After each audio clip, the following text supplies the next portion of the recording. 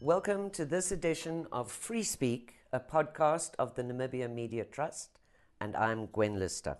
Free speech versus the subject of hate speech, racism and insult, and of course the role of social media, is a very topical subject right now. With me today to try and work through and make sense of some of these complex issues and to look at how to elevate what we can do in terms of what one could call rules of engagement on digital platforms is Dr. Admire Mare, a senior lecturer at NUST in journalism studies and a known social media expert.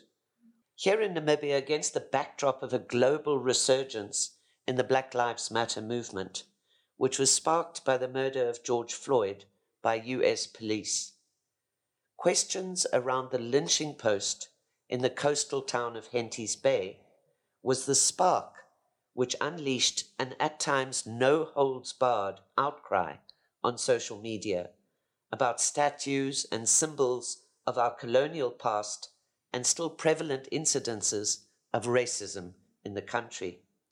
This culminated in youth-organized online petitions, including the hashtag Gallows Must Fall, as well as another, Farewell Kurt, which demanded the removal of a statue of Kurt von Francois, former German colonial commissioner who oversaw the Hornkrantz massacre of mainly women and children.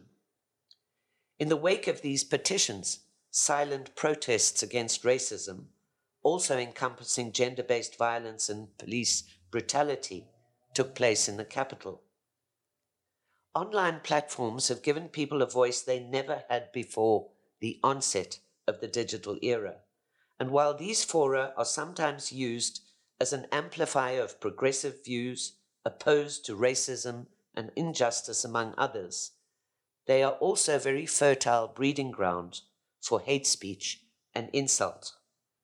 Welcome. Thank you so much, Gwen, for having me. Thank you. Admire, perhaps we could start off by just directly asking the question of you. How does one define hate speech, which would obviously include racism? Okay, thank you so much. So in layman's terms, the definition of hate speech is around, any form of communication, be it written, verbal, or even behavior that is insulting, that is derogatory towards a particular, group, be it based on, gender, it can be based on sexual orientation, can be based on race, tribe, ethnicity, you name it. So essentially that's what it is all about. But we have seen that in other countries, they've also tried to tighten it a bit and focus more on the issues around sexual orientation, which are increasingly becoming very, very pronounced in our modern day societies. Okay. What do you think, where would one draw the line, or should one draw the line between free speech and online hate speech, if at all? It's very difficult to draw the line, but mostly when lawyers deal with these issues, it's around intention, the intention to cause harm, towards a particular group of people, not just, it shouldn't be between you and me, just maybe, we are friends and all of a sudden probably we've, turned offensive against each other. It's beyond that. It's about a particular group that you are targeting in terms of the words or the action that you're actually projecting at that particular point in time.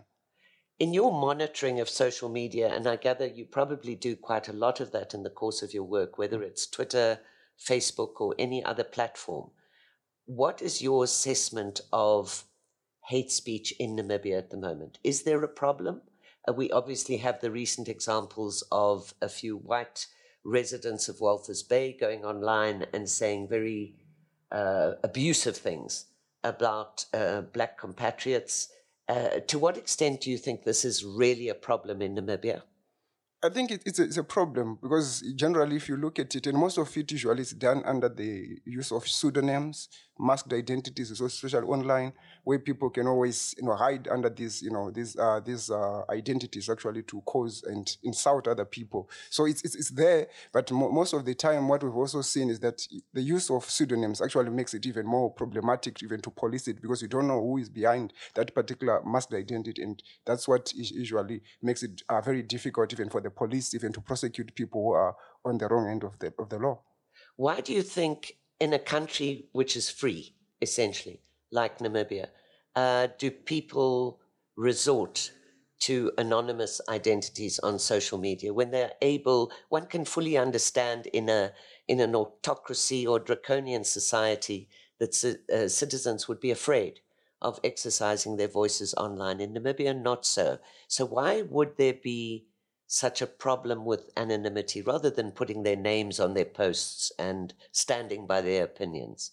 I think if most of the people actually know the consequences of actually, engaging in hate speech. So obviously, if you want to insult somebody and also then protect yourself at the same time, obviously pseudonym becomes the easy way out. It's a soft target that you can always use to protect yourself. But again, I would say that even people who don't even use it, pseudonyms actually engage in hate speech, but do so without knowing the consequences of actually, transgressing certain constitutional rights that are enshrined in the Namibian constitution. So we have seen, especially around, racial, tribal slurs, Right. tribal stereotyping in Namibia, especially to say, the Vambos are like this, the Hereros are like this. It's so pronounced. People don't think that they're actually transgressing, but that's what you see most of the time, and you ask yourself, but why do people do such kind of things in a progressive society? But you can realize that we tend to have these identities that are based on tribe and ethnicity, very steeped in our everyday life, to the point that we don't understand that first and foremost we must be Namibians before we become a Vambo or become a Herero. Exactly. But it is, as you say, it's not just racism, but also tribalism, which is a real problem out there. And that is also, these are the open groups. When we look at things like WhatsApp, the more closed social media apps, I think the problem, according to a lot of people, is even worse out there. Admire, maybe moving on from that, the logical question to the proliferation of hate speech is what can be done about it? In a sense, how can the notion of hate speech be reconciled with freedom of expression, a guaranteed fundamental right in most democracies, including our own? I think the big fear of many free expression advocates is that obviously if we do have laws or regulation to govern hate speech, that these would be used to stifle political dissent. Others, of course, would argue, let hate speech run. Let it be out there in the open, in the sunlight, where we can see it, identify it for what it is. What are your views on legislation and regulations around something like hate speech? I would say that the best way to go about it, if we have to go the regulatory route, then we have to make sure that everything that we are going to do is within the limits of necessity and proportionate. Right. Anything that goes beyond that becomes something else. And I've seen that in autocratic regimes, they usually use these as part and parcel of actually trying to deal with political dissent, but also coming hard on opposition political parties. So I would say that we need to balance the issues here to say, if we want to go the route of regulation, for example, in South Africa, they hate speech and the hate crimes bill that was passed in 2016. If you look at that, it tries in many ways to make sure that whoever transgresses the law actually can either be fined or actually be jailed. And we have seen the South African Human Rights Commission actually being proactive in terms of dealing with some of the issues that have actually come on board as a result of social media posts. But I don't think that is the same thing that we are seeing in Namibia. For example, we do have the Racial Discrimination and Prohibition Act of 1991. But if you look at how many people have been prosecuted and even successfully prosecuted, there's none up to now. And that also raises serious issues in terms of, is the law fit for purpose, or is it not fit for purpose, and what needs to be done to make sure that it really deals with the issues that are at the center of most of the social media posts right now in Namibia? I think that's a very good point. The other thing is, of course, the definition, and I haven't looked at the South African example, but to define hate speech is very difficult, isn't it?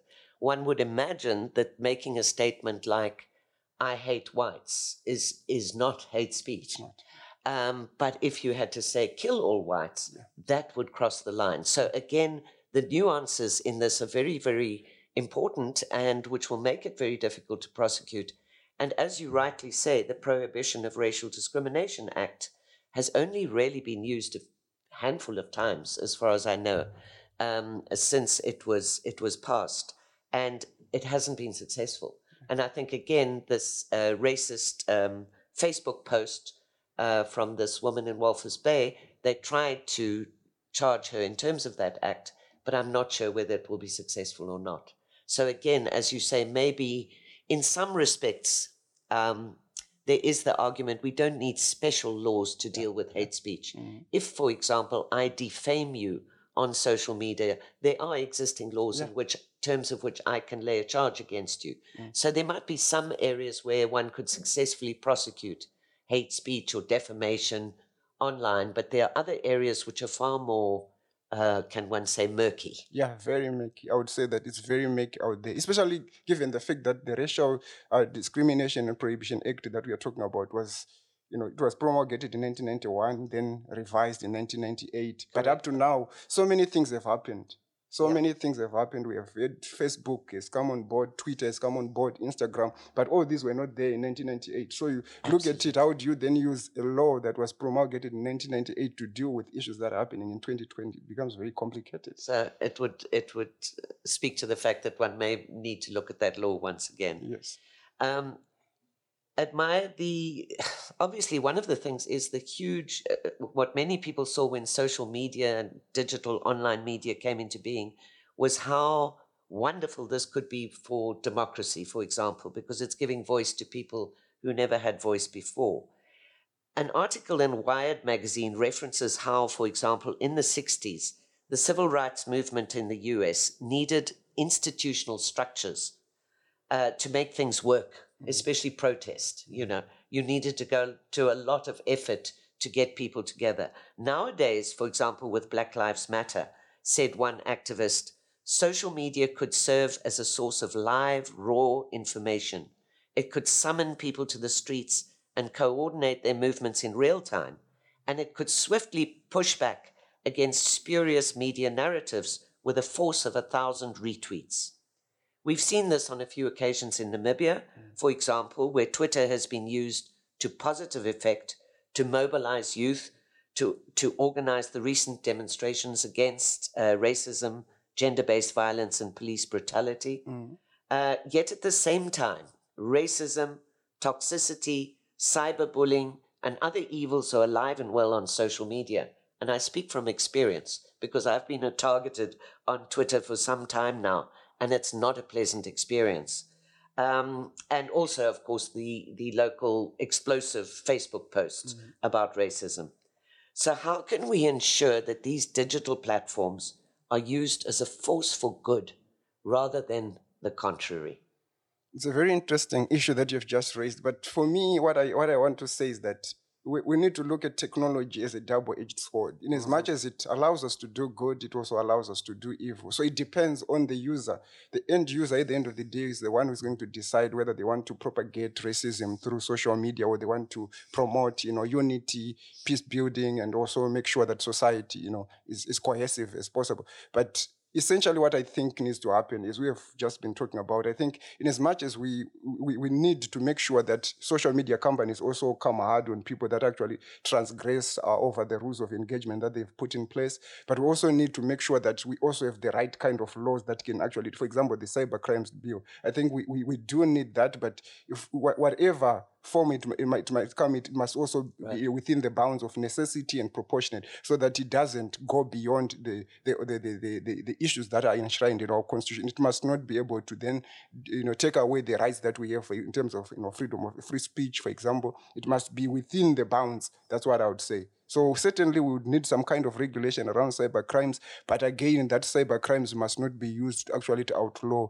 free speech at the end of the day. So a balance must be struck as we try and deal with these issues. Yeah, and especially not, as you say, to erode rights to free expression online. Yes. Admire there's a lot of criticism, particularly from social media these days, about the role of the mainstream media, right? But what a lot of people don't realize is that there is a code of conduct for media, with both online and off.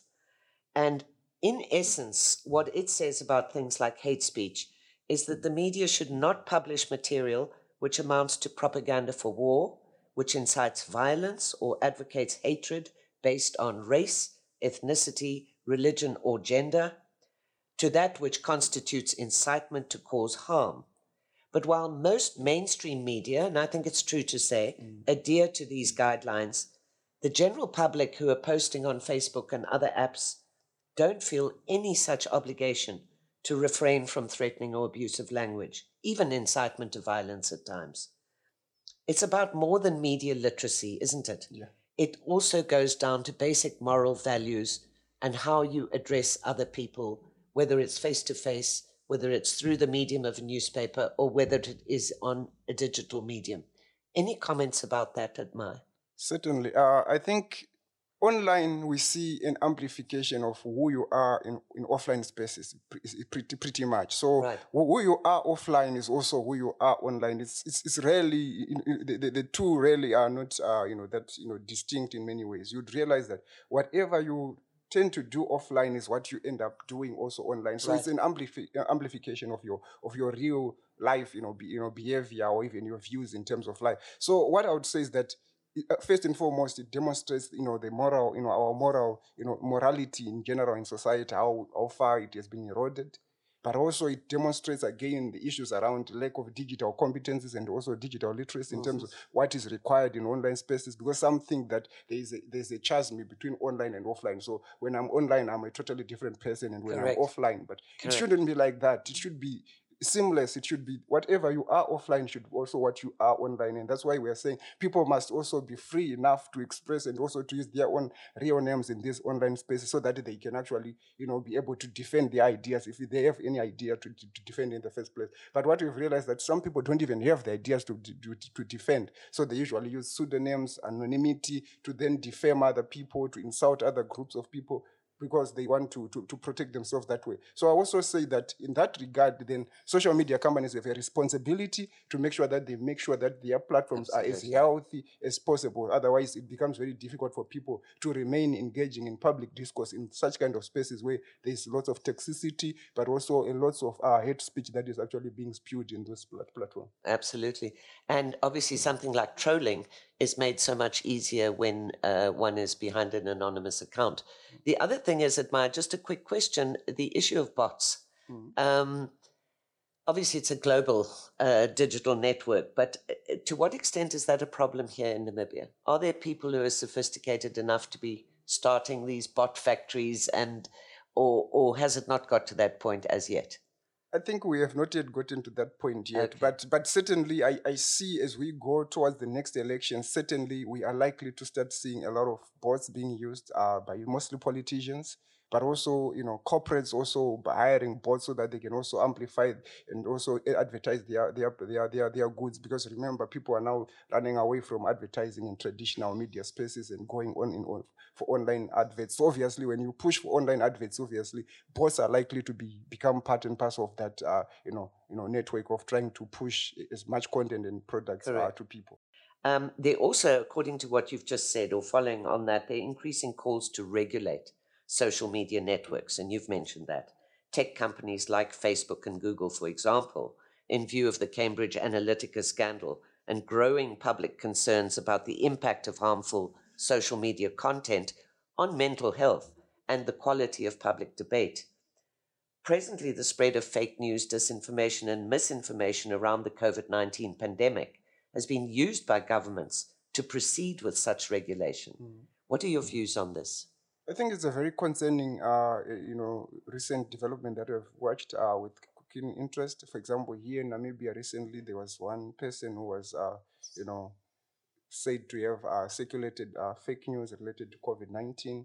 And of course, given the regulations that are there, that you are likely to be jailed or fined 2,000 Namibian dollars for doing that, that also raises serious problems. For me, the issue is that how do you determine, because for example, if it's disinformation, if there's intention to cause harm, or there is intention to cause harm. So how do we measure the intention to cause harm vis-a-vis illiteracy, or even somebody who doesn't know whether whatever they are circulating or forwarding is actually something that is harmful or something that is very, misleading. You don't know. So the forwarding, because sometimes it's an issue of forwarding rather than actually producing the fake news. So how do you measure that intention? At what level? Is it at the level of forwarding? Is it at the level of production? And that raises serious problems, because also the other issue that I just want to say is that going forward, how would we make sure that these regulations are not going to become permanent Exactly.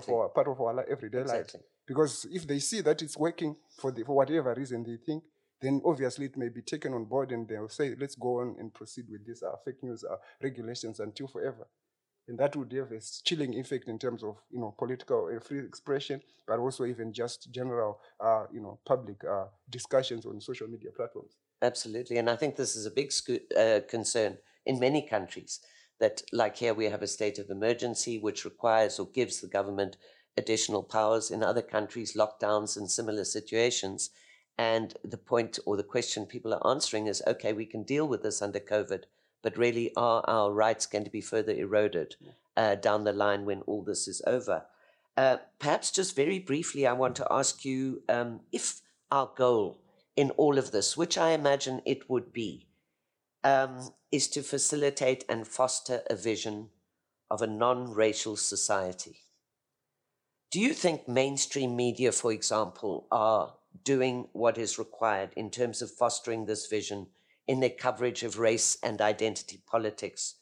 Or are they simply reproducing the biases inherent in Namibian society? If the latter, what do you think the media or the mainstream media can do to guide and to further the goal of tolerance? Okay, thanks. For that, I think what I've seen, it's very concerning, because for me, what I've seen is that we tend to reproduce, the biases and stereotypes in society rather than question them. And I think that's where the media is to play a more active role in terms of making sure that they push what probably one could actually say conflict-sensitive reporting, where whatever you report, whenever you report about racial related issues within a context, and even ethnic issues related to a society like Namibia, you question yourself, to what extent are we actually further eroding the polarizing society, so to speak? If you are polarizing society, then you need to start questioning your reporting, because ultimately you are not promoting cohesion within society. So I think there's need for media organizations to start thinking critically about conflict sensitive reporting, but also look at it critically and say, how do we want to make sure that we push and promote a united Namibian society that is free of racial discrimination, that is free of ethnic stereotypes and all these things? And how is our newsroom and the newspaper going to make sure that we do that kind of reporting that would push for that kind of thing? But right now, what I've seen is more or less it's this reproduction of politicians. You just take is whatever politician has said, and you take it as such, without critically engaging with it, to what extent it can actually tear apart a society. Because we've seen that happen in Rwanda. We've seen it also happen in countries like Zimbabwe, where various ethnic groups are clashing over issues because the media is actually amplifying those divisions rather than actually creating a space where they can actually heal and actually reconcile with each other. Absolutely. Very good point there. And maybe to follow on that, one of the things that really concerns me, particularly online, but it happens in mainstream media as well to a much lesser extent, is that I wonder at sometimes if the facts matter anymore.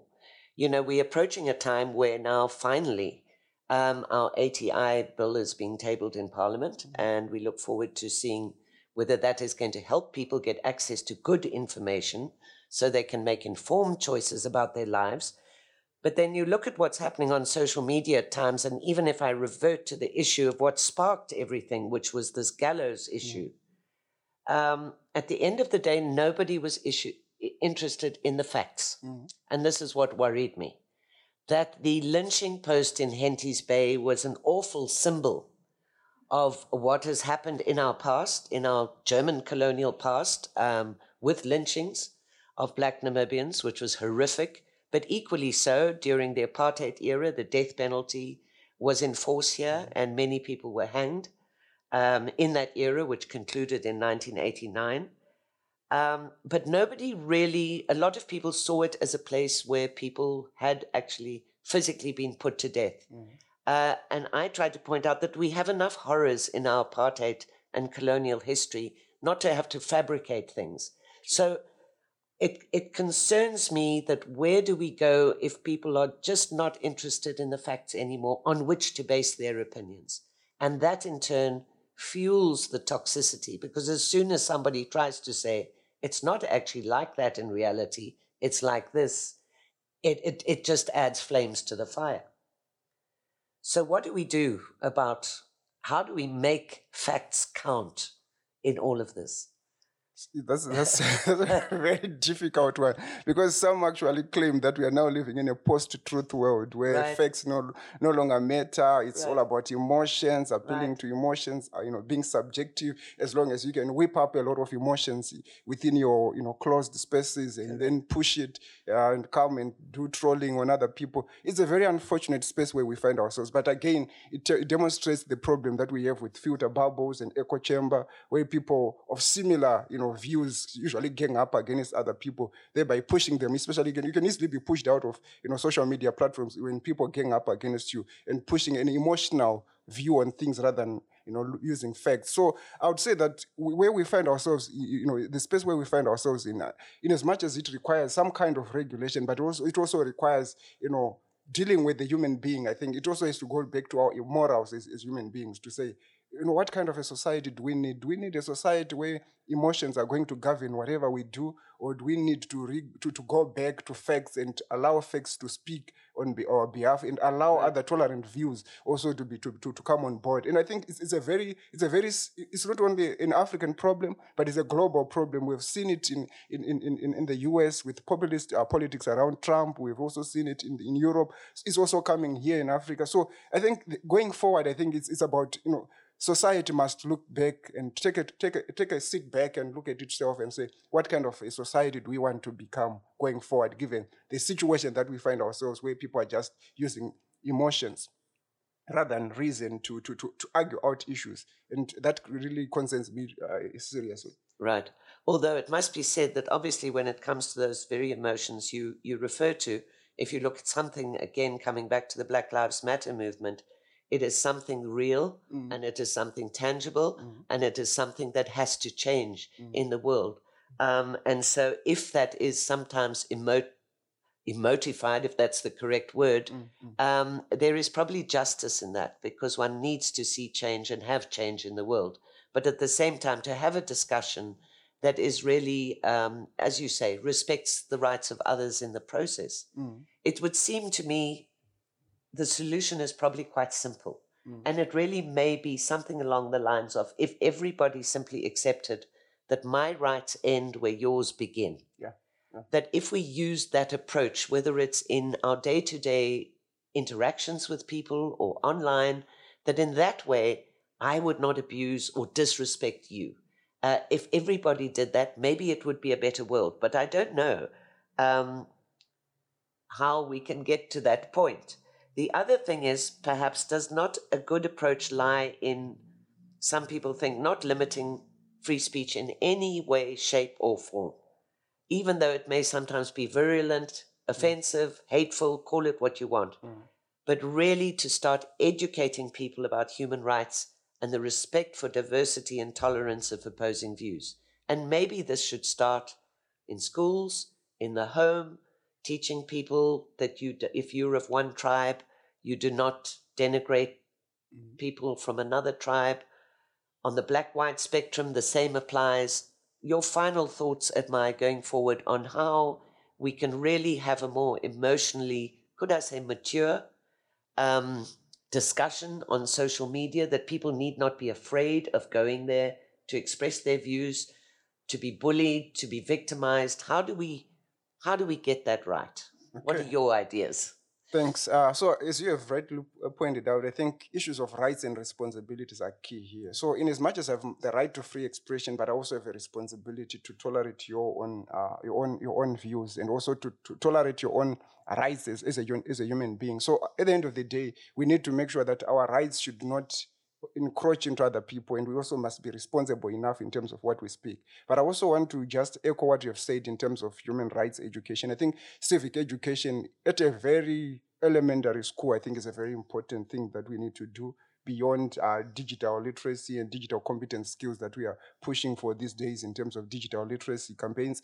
But we are saying that, first and foremost, as a human being, you must know that you have a right to express yourself, but also not the right to actually, denigrate and insult other people in the process. So in a nutshell, what I'm trying to say is that going forward, I think as a society, we need to look at ourselves critically and understand that we have got a responsibility to make sure that we coexist even online. If we can coexist offline, we must also coexist online. It shouldn't be an issue where offline we are coexisting, but online we want to be very, we are always engaged in all these kinds of cyber wars, cyber bullying, initiatives. It doesn't create a society that we want to live in. It doesn't create healthy public spheres that we all want to share and actually share our views without feeling that we are being pushed to the corner. Absolutely. And maybe just to conclude, I'd say that, perhaps we all need to talk less and listen more. And as we always say, think before you post, think before you tweet on social media, which I think still is very true. And we should do it, all of us. I think if we listened more, also as the Black Lives Matter movement indicates, if more white people were more sensitive to the plight of Black people globally, not only in the US, not only here on our subcontinent, but everywhere, that we would learn a lot more about one another and each other. And that, I think, would lead to more understanding and tolerance as we move forward. So we can change the world really for the better. Certainly. I think we need to listen more. I think, but listening has always been the difficult part of the communication, landscape. So people want to talk, but they want to talk over other people. They want to, they want to shout more rather than listen to what other people are saying. So that's why sometimes, certain things that are considered very, very, very, very, very important to other groups of people are not taken seriously. They are actually marginalized as lived experiences. But this lived experience, we need to listen, we need to accept them, but also to validate them. Otherwise, if we don't, then that's when we run the risk of actually saying we are speaking over other people, and we are also not listening to their concerns about certain things. So I think listening was one such an important aspect of the communication loop that we need to take seriously as we continue with our conversations online and offline. Thank you for that, Admire. And a last, maybe lighter note, I see that Twitter has now introduced voice notes. So it'll be interesting to see how, when we talk about talking and listening, how that will play out going forward. Interestingly, I think that will certainly be interesting, given that there are so many other digital influencers that are likely to have more access to these voice notes and to speak more using voice notes compared to people that have to listen to that. So it would be an interesting space to watch out. I agree. I thank you very much, Admire. We could talk for hours. This has been a fascinating discussion, and I look forward to chatting to you again in the future. Thank you so much. Thank you so much for your invitation.